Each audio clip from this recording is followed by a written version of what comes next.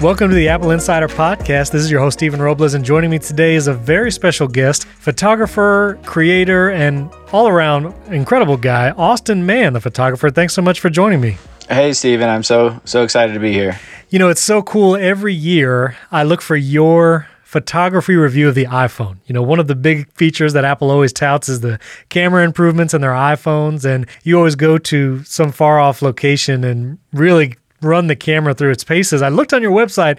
It looks like you've been doing it since the iPhone 6. Does that sound about right? Yeah, well, actually, even before that, believe it or not. So the first big one that I did was the iPhone 6, but my very first iPhone review was 2012, and it was with the iPhone 5. Oh, okay. They had come out with panorama mode that year. Right. And I remember looking at the reviews, and there was no photographers that were reviewing the device, like really looking at what can panorama mode do. It was more just seen kind of as a technical capability of a smartphone and less as a creative camera. And so I went out and did my own review. I stood in line and waited for the iPhone like I always do, and got it that day and got on a flight that night, went to Iceland with my good friend Jordan Bellamy, and we created a little video together, and that was the beginning. I ended up sending that video over to a friend, Darren Murph, over at Engadget, and they posted it, and that was kind of the beginning of now almost a decade of iPhone camera reviews in the wild. That's amazing. And it's always incredible to hear your perspective. I mean, you are a professional photographer. You're shooting with Hasselblad. Is that how you pronounce it? I mean, you're shooting with like real stuff. Yeah. I mean, I shoot with the whole gamut, from old film cameras to iPhone to, the large, huge megapixel medium format Hasselblads and Sony and everything in between. Yeah. So I love to find kind of the strengths of each different tool and find ways to push each one to its max. That's awesome. And you have the new M1 iPad Pro in hand, and you got to do an early review of that. And so I want to spend most of our time on that, but I did want to ask you, of course, as with every year, did the review of the iPhone 12 Pro Max, which had some significant camera improvements. Are you still running with that as your daily driver? And what has been your 6 months experience with that? Yeah, that's a good question. So I actually kind of teeter-totter between the 12 Pro and the 12 Pro Max. For me, and I've written about this, I really like the smaller, more nimble size of the iPhone 12 Pro in my hand, and I've just never been a big fan of the larger iPhones. And so the camera is definitely better, and I definitely can see a difference, especially in low light and some kind of extreme scenarios. But I so often am 90% of the time the iPhone 12 Pro is everything that I need. And so the 12 Pro has been my kind of daily use, and I love it. I continue to get out at night and experiment with shooting the stars, and I'm going to be doing some stuff with that next week, just on a personal project out in the Grand Canyon. It's an amazing camera, and just what the software has done, especially night mode, those types of things, and Pro RAW. You know, I'm still learning some of the workflows for how to use night mode and Pro RAW and how to make it all integrate well. But now that I've got it mostly dialed in, I'm really enjoying having the kind of flexibility and the power in post to be able to change my white balance and just have a lot more control over the image file as a Pro RAW versus a compressed image file. So going to your mobile setup, obviously you are a travel photographer, you go all over the world. And so what was your system pre-M1 iPad Pro? Did you actually travel with an iPad Pro, or were you a MacBook Pro guy? Like, what was your mobile workflow pre-M1 iPad Pro? At the core of my mobile creative workflow has always been the MacBook Pro. I've used a Mac since I bought my first one as a 13-year-old in 1998, the very first iMac. As soon as it was time to go mobile, you know, it wasn't too many years after the iMac that I started moving around a lot more and switched over to the titanium PowerBooks, and those were sweet and still good memories. I had the 12-inch PowerBook, which is still one of my favorites. Yes, that was my first one, the G4. Oh, such a good machine, such a great form factor. Yes. So yeah, I've always had a laptop at the center. a MacBook Pro at the center of my workflow. And, it still is at the center of my workflow. I've got the 16-inch MacBook Pro. It's got 8 terabytes of internal storage. And I mean, it's just fully spec'd on RAM. And it's just crazy how powerful this thing is. And I still rely on it for a lot of my kind of core digital workflow stuff. But the iPad over the years has really begun to become a lot more critical for me as a mobile creative professional and how I use it. The iPad has some superpowers that nothing else does. Things like the pencil and just some of the other technologies, the pinch to zoom and to inspect an image really quickly and different things like that. It's got some unique technology packed into its hardware and software. And I've found, especially over these last 2 or 3 years, that I've begun to rely on it quite a bit more. It's just in general, if you're out in the elements, it's just really well tailored to, a little bit of moisture is going to be okay. And the keyboard is more sealed and the device in general is more sealed and dust and all that type of stuff. And, I may throw my, bag in the back of a Land Cruiser that's bouncing down a dusty road in Africa.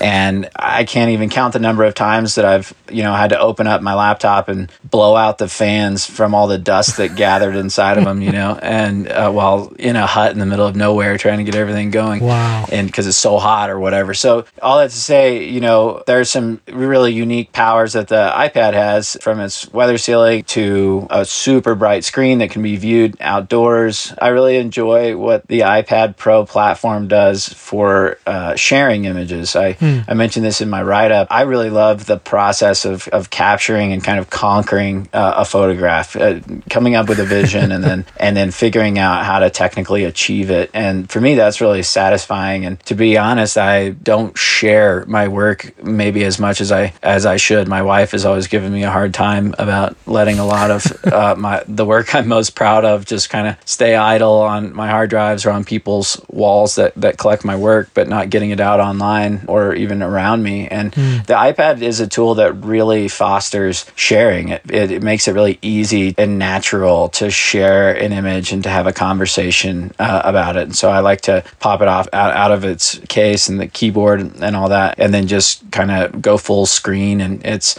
easy and intuitive for anybody to take it in their hand and start enjoying the work and zoom in on it and pass it along and talk about it. And that's another thing I really appreciate the iPad for. And so I always find myself using it for things like that. And as I wrote in my most recent post, it is actually the fastest setup I've ever used for sorting and culling through images. And it's just zero lag, even with other software that has image preview feature, where smart previews and things like that. This didn't even take any time to render smart previews. It's just as soon as I import the images, I was just flying through them. So yeah, it's a powerful tool, and I'm editing more on it now than ever. Yeah, that's what I was going to ask you about, the speed, because the M1 is the biggest difference, and the display, which we'll talk about in a second. But on this newest version of the iPad Pro, there'll be a link to Austin's review of the M1 iPad Pro in the show notes so listeners can view it there. But you said it was the fastest tool you've ever used for culling and sorting images. And so how did it feel compared to previous versions of iPad Pro you used and your 16-inch spec'd out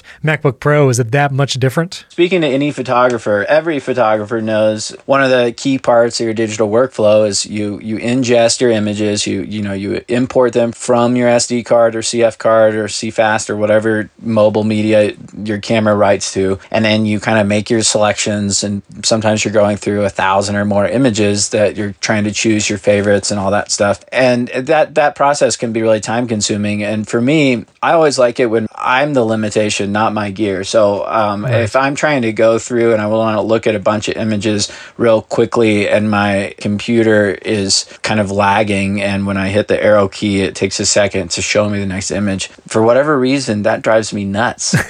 I just want my gear to be able to keep up with me as fast as I need to go. Yeah. And so I'm always really happy when my gear outperforms what my brain can do. Sure. Yeah, I mean, I think sitting down and being able to fly through at exactly the pace that I want to, whether it's slowly or super fast, is just super nice. And quickly and kind of intuitively be able to zoom in and check focus just by pinching on the screen. And then, in Lightroom CC, just be able to quickly make some selective adjustments using the Apple Pencil is super nice and really precise. And honestly, it's a very different way of interacting with photographs and interacting with work. And I don't think better or worse than any other platform, but definitely different. And what comes out of the photographs that I create when I'm editing with my iPad are definitely different than a final photograph I would edit on the Mac. I'm going to be a lot more likely to use the pencil, which means I'm just going to play around a little bit with that and maybe,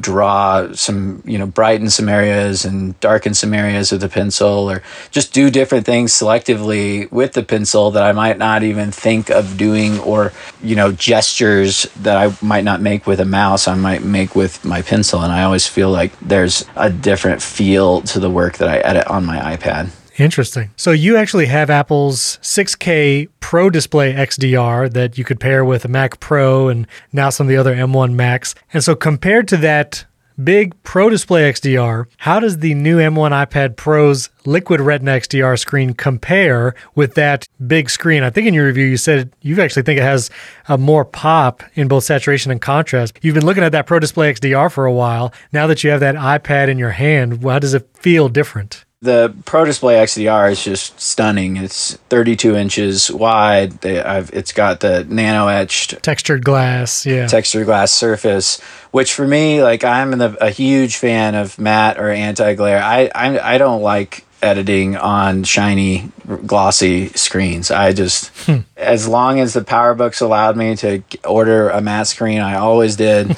Right. I don't like seeing my face in my photos, So the Pro Display XDR is just absolutely stunning. It's huge. It's non-glossy, anti-glare. Right. And that's the biggest kind of obvious differences. But then in terms of color rendering and brightness, they're both really, really bright. I did do some kind of comparisons side by side. I didn't lug the giant 32-inch display out into the sun, but sure, indoors they look roughly about the same brightness. Maybe the iPad is a little brighter. It's kind of hard to tell. And then, it's got probably a little bit more general pop and punch in the contrast and the saturation, which, frankly, for editing and as a professional photographer that's printing and I really care about color accuracy, I would rather it be a little bit more neutral. But if I was watching a feature-length film or something like that, maybe having a little bit more pop would be nice. And I think that my assumption would be that the iPad is a little bit more tailored, while still a fantastic display. It may be a little bit more tailored towards more all-around usages and consuming feature-length films and things like that. But I found the colors to be very similar on both of the displays, both very color accurate and just a joy.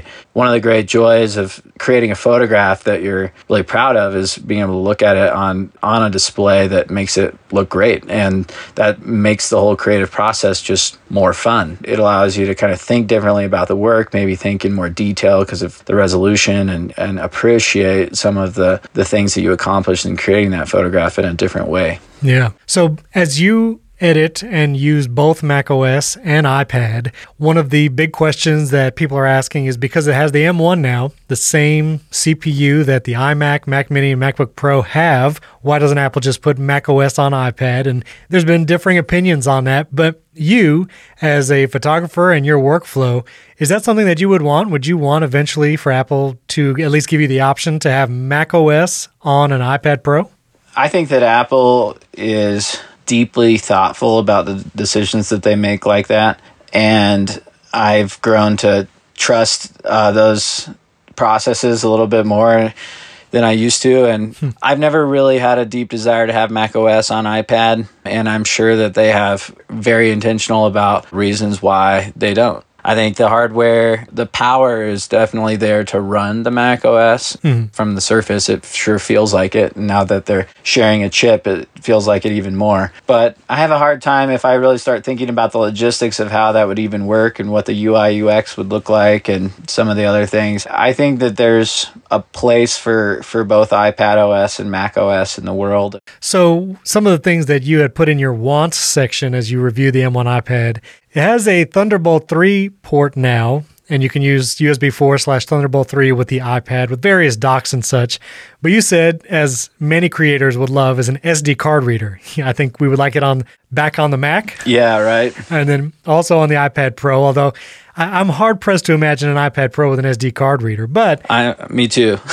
yeah, unfortunately. But how was your experience using like dongles or docks, or how do you get your SD card stuff onto that new M1 iPad Pro? Yeah, so, I mean, that's one thing that has really improved significantly in the last few years. The last iPad Pro review that I did, I think was that 3 years ago? Maybe 2018, I was in Iceland. Probably the 2018, yeah. It was a lot more difficult I don't even think I could plug in a USB-C hard drive at the time. Right. I actually can't remember exactly, but... You couldn't when it first came out, and then the iPad OS that came out at WWDC right after that added the feature. Gotcha. Okay, that sounds right. So yeah, that's a huge deal to be able to plug in external USB-C storage, just any reader, and we've come a long way. So the way that my workflow is on iPad Pro, when I'm using the iPad Pro at the center of my digital workflow, I'll go out and shoot on whatever camera, whether it's a Sony or a Hasselblad or whatever, and then I have a USB-C reader, and in this case I shot a lot on the Sony, so I have a pro grade dual SD card reader that is a USB-C, and it's super fast, and so I'll plug that into my iPad. I'll dump the files into using the Files app on iPad, and I do that because I want to easily back up all my data to a second drive. For me, on a daily basis, I dump my cards and then I back them all up in a second spot, and then I keep that drive in my pocket or wherever I am, separate from my Mac or from my iPad. And so yeah, I'll dump them all in there, and then I'll import into Lightroom from Files. That's kind of the process. Ideally, like when I use my MacBook Pro, I will plug in my card reader and an external drive at the same time, or two external drives, and then and I mirror those two external drives, drive A and drive B, and I'll just dump everything onto A and then get a redundant copy on B, and then I clear all my cards. And that's my usual process. And that's one of the things I wrote about, is there's definitely some hoops to jump through if you are as insane about your data as I am. I go through kind of some extra special measures to make sure that my images get home in good shape, and so that's what my process looks like. Did you try a Thunderbolt 3 specifically dock to see if you could do an SD card and hard drive at the same time? The problem with my Thunderbolt 3 dock is that it only has one USB slot on it, and Gotcha. I actually had a really hard time, maybe you can help me with this, but I had a really hard time finding any device that's not powered that has more than one USB-C port on it. That's the unfortunate part, because I've been perusing Thunderbolt 3 docks as I get ready for the M1 iPad Pro I have coming soon. Yeah. And they have, there's the OWC Thunderbolt dock, there's the CalDigit, but they are all powered. There's no like bus-powered Thunderbolt 3 hub or dock. Once you go to those non-powered versions, it's all just USB-C, not Thunderbolt, and then you're limited on the connectivity there. Yeah. So, yeah, the only way to do, I think, that double duty is if you have a Thunderbolt 3 powered dock, unfortunately. Yeah, well, it's, like one of the iPad's greatest strengths is its mobility, and I'm all about playing to my gear's strengths, so I wouldn't even consider a powered dock. Right. I'm just not gonna. But actually, while we're doing this, I'm really curious. I just plugged in my hyperdrive little dock. Yep. And I put an SD card in it, and now I just plugged in my SSD, my 2 terabyte SSD, and I'm just gonna while we talk here, I'm just gonna see if they both work. This is a live experiment. This is all I do on my reviews, is just, hey, maybe that would work. Try it. Apple's not super forthright about what all can even work with that port. They say Thunderbolt 3, but there's such a variety of devices. I do a lot of podcasting. Mm-hmm. You can connect an audio interface via USB-C, but your options for managing that is very different on an iPad than it would be on, say, a Mac. Right. So while the I/O connectivity is there, the use cases differ from macOS and iPadOS. Very much so. The interesting thing that I found is that I have a dual SD card reader that, just has 2 SD card slots and it plugs in with one USB-C. And the software, at least, there was no problem. Like, I was able to mount both of those SD cards at the same time. Right. So it's possible to mount 2 separate devices, but I just couldn't make it happen with an SD and a drive. My live experiment is not working, so Okay. I can now answer your question that I have found that does not work either. Does not work. Okay. Going back to what I said earlier, I think that having an SD card reader or like a CF Express reader or both would be super nice, but I also don't really see that in the cards. I don't think, it seems kind of unlikely. And again, it's like those are intentional decisions that have been made. I think the number one thing that I reach for to plug into my iPad other than the charger is the SD card reader, which is why I mentioned it. I also do that on my Mac, and it's not like it's lots of hoops to jump through. I just plug in my SD card reader like I would a hard drive or anything else, and it works pretty well, and it's blazing fast. I think it could just simplify it if it was a little bit more integrated. For sure. Well, as a final question, a lot of people are saying that with this new M1 iPad Pro that surely there'll be some big announcement at WWDC about the software or new features or something coming to the iPad. So you, as a photographer and mobile creator, what's something, maybe one thing, maybe a couple things that you hope Apple brings in the next version of iPad OS to maybe make your workflow easier, or those features that you would like to see? Well, as I wrote in my review, I feel that for me, I would love to be able to plug in more than one device and be able to kind of handle my data redundancy workflow easily on iPad Pro. It's possible right now, but it's just a little bit difficult. Yeah. And so that's definitely one thing that at the top of my list. And then I also mentioned this in my review, like I shoot a lot of panoramas. That's one thing I can't do easily inside of the Adobe suite, at least right now. I think maybe Affinity is able to do that on iPad, and I think there's some other tools, but my core workflow revolves around Apple and Adobe. Yeah. I kind of stay inside of that zone. Part of reviewing in the field is to make sure that you got the shot, and if you're shooting panoramas, you really need to stitch them to make sure, it's all there and that they fit right and that it looks right, and you don't need to make any technical adjustments and that type of stuff. And so it'd be really nice to be able to put some panos together. And then, I don't know what else. What about you? What do you wish for? Oh, well, as an audio guy, I would love to see more granular controls. So if I connect an audio interface, that I could choose a different output than an input. Yeah. Or be able to, make a Skype call and record at the same time in the multitasking view. And just multitasking improvements overall. Like you were saying, be able to background import photos to Lightroom and go do something else on the iPad because it's plenty powerful enough. And that's just totally a software thing. Yeah. Let me ask you this. Were you an Aperture user back in the day?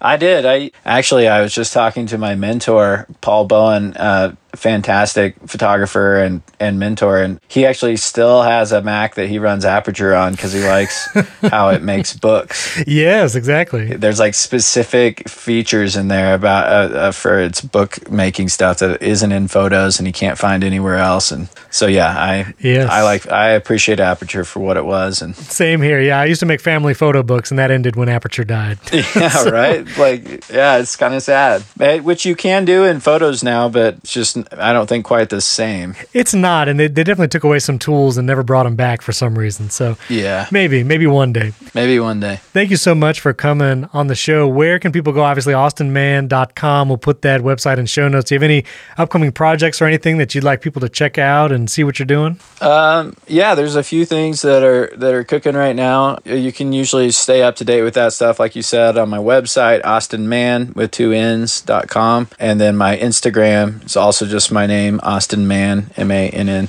Yeah, I'd be out shooting at the Grand Canyon, the Blood Moon coming up on May 26th. Really looking forward to that. And yeah, just you can keep up with me on my Instagram. Very cool. Well, thanks so much, Austin. I appreciate you coming on. Thanks a bunch, Steven. Don't forget, you can now support the show at patreon.com/Apple Insider and get an ad-free feed with all our episodes. And if you haven't yet, we would greatly appreciate a 5-star rating and review in Apple Podcasts. That'll also really help out the show. Don't forget to check out HomeKit Insider that comes out every Monday, where we talk about the latest smart home and HomeKit news and devices. And the Apple Insider Daily Podcast. You can get the top Apple headlines in just a few minutes. Thanks for joining us. We'll catch you next time.